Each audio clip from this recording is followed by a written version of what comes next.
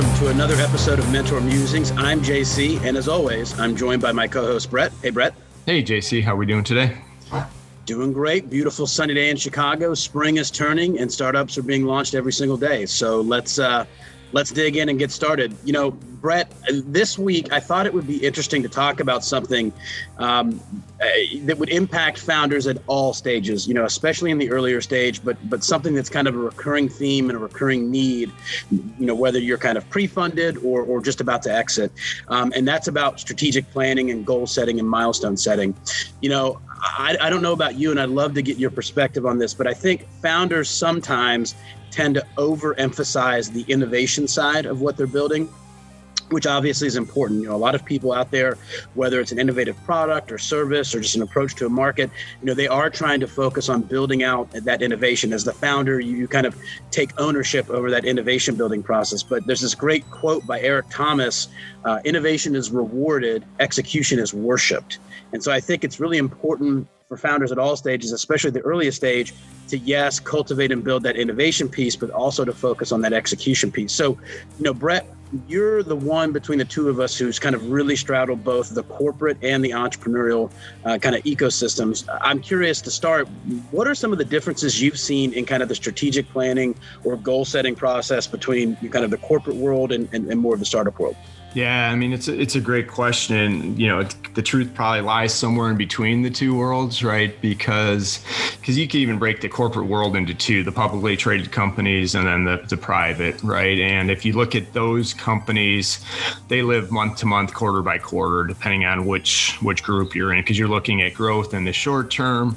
Strategic planning is nice. You get to have the outlook, but at the end of the day, you need to execute in much shorter intervals, which I would argue is detrimental. You know, Amazon didn't take that approach, right? They're definitely more of a long-term strategy, and there's value in it. But when you flip it to the entrepreneurial side of it, too often there's no planning, right? And I'm not talking a full business plan. I'm not a huge believer in those because the world changes, you're moving quickly. But, you know, my advice is to have that plan, have a goal. I think you separate them nicely. There's the plan and then there's objectives. And I don't care what stage you're in, if it's a side hustle, if it's you're going for Series A, C, whatever it is, you got to be driving towards something, because if you don't, you're rarely ever going to get there. So, again, it doesn't have to be super detailed, but have a goal and objective with what you're doing. I'll tell the founders of, any stage of their business to think about that, because if you can't get people aligned and driving towards that objective, you typically won't get there, if that makes sense. So I'm curious, you're more of a lifer in the entrepreneurial space. Where do you sit on the planning also Yeah, it's interesting. I think, from at least borrowing from what little corporate experience I've had, but also kind of borrowing from people that I've spoken with, I think there's a lot of divergence, but time being a critical element that I think we're going to talk about more and more, to your earlier point. But in my opinion, there's a one clear divergence on the strategic planning side. I think in the corporate world, it's about perfectly executing what you've chosen to do. Like the strategic planning process, setting of the objectives are all about saying, how do we perfectly execute this pathway that we've defined to completion as efficiently and effectively as possible? And not to say that the entrepreneurial pathway is completely devoid of that, but I think the actual objective or the purpose of goal setting for startups is more on the choosing what not to do. Because you have so many possibilities of Samsung, when they first started, they were a fish company, and now they're the second largest producer of technology in the world. Like, you can become and choose to be on a dime anything that you want to be. And I think goal setting for entrepreneurs is really that art of perfecting what you've chosen not to do, not perfecting what you've chosen to do, if that makes sense. So I do think time is an element that we'll talk about, but in my mind, corporate strategic planning really boils down to perfectly executing or nearly perfectly executing this pathway of objectives that you've set out in front of you. And I think, to your point, you may not need to create a 60-page business plan and have a full 12-year roadmap of precisely where you're going, but you need a framework. You need a rubric in place to constantly be deciding, am I working on the right thing, or do I need to shift priorities or kind of stay on the path that I'm on? So again, it's kind of that framework of choosing what you continue not to do versus perfecting what you've chosen to do. Yeah. And before we get into kind of the time and some of the key objectives that you should be thinking about, going back to the corporate, one thing that strikes me is the corporate side typically is always focused, maybe not always focused on the customer, but they're looking at today's customer and how do we get the most business or revenue from those customers. And rarely are they thinking of who is my next customer, who is tomorrow's customer, right? So you think innovation, how things are changing. And that's why these big companies rarely innovate. And we talk about the big brands all the time that failed, a Sears and some other that had leadership positions, but just never were looking to tomorrow. And I think that's one of the advantages of a startup is you can be thinking about today and tomorrow without going too thin, but you do need to be building that innovation. And that's probably a whole separate conversation towards the growth, and I think that's a good where I wanted to go next was one of the keys. I focus almost exclusively on helping startups grow their business. So my milestones are typically what's next, right? So if you're even a side hustle or just getting started, right? Or you've got a few customers, what is the goal? Is it to get to 100,000 in revenue? So break it backwards. That means we need 6 customers at this level, no churn, those types of things. So as you're looking to grow, and we're both in the space of helping companies, get to those next milestones, break it down into achievable metrics, because too often well, we can get to $500,000 in sales.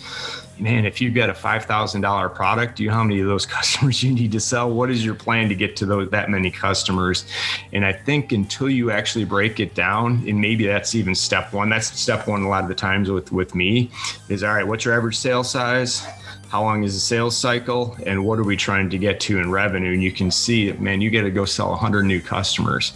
Is that realistic? Is it possible?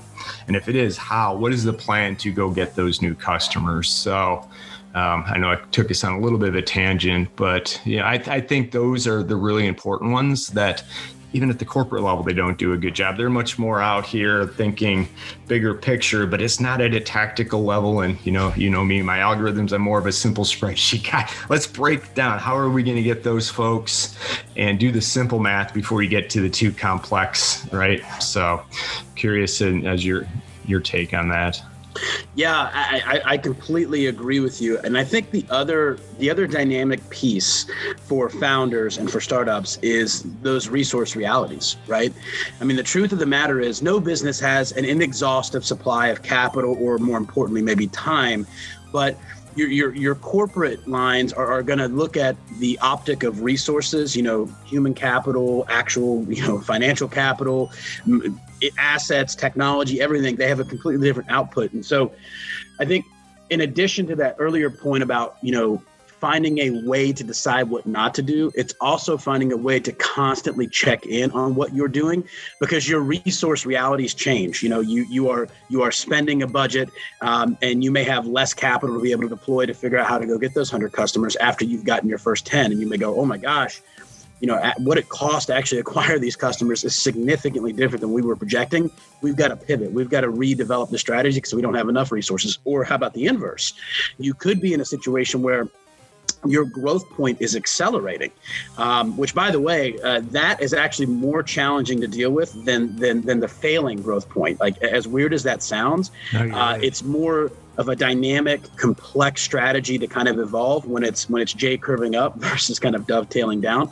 But I think it's about making sure that you have, continue to check in on this and reestablish, hey, what are my resources, and do I have more resources available? Because you don't want to leave customers on the table, so to speak. So if you find, a strategy or a tactic that is resource effective and just overall effective in getting you to your growth goal, then you want to kind of pause the other things that you're doing and really just pursue that aggressively to the end. I mean, that's really what you're figuring out is kind of balancing which of these tactics and strategies will work best to get you to your goals, and then prioritizing your time, your other resources into that tactic once you've figured out, hey, this works. I don't need to explore everything else right now. And I think that's, again, one of those key differences is that it really is about just, producing that outcome. The other advantage the founders have is that they have kind of a unilateral decision-making ability, right? You talk about in the corporate world, once you set your objectives and your goals up and even your resource, kind of CapEx, capital expenditure planning process, that's it. I mean, that's,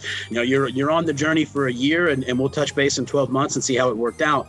But it's much more of a very reactive process. So goal setting is requiring founders to say, hey, how are we checking in relative to these goals? How are we kind of recalibrating these goals and tactics based on more information that we're learning over time? Yeah. So two quick follow-ons to that. I think from the corporate, the other dynamic, and you kind of touched founder having a unilateral authority or oversight.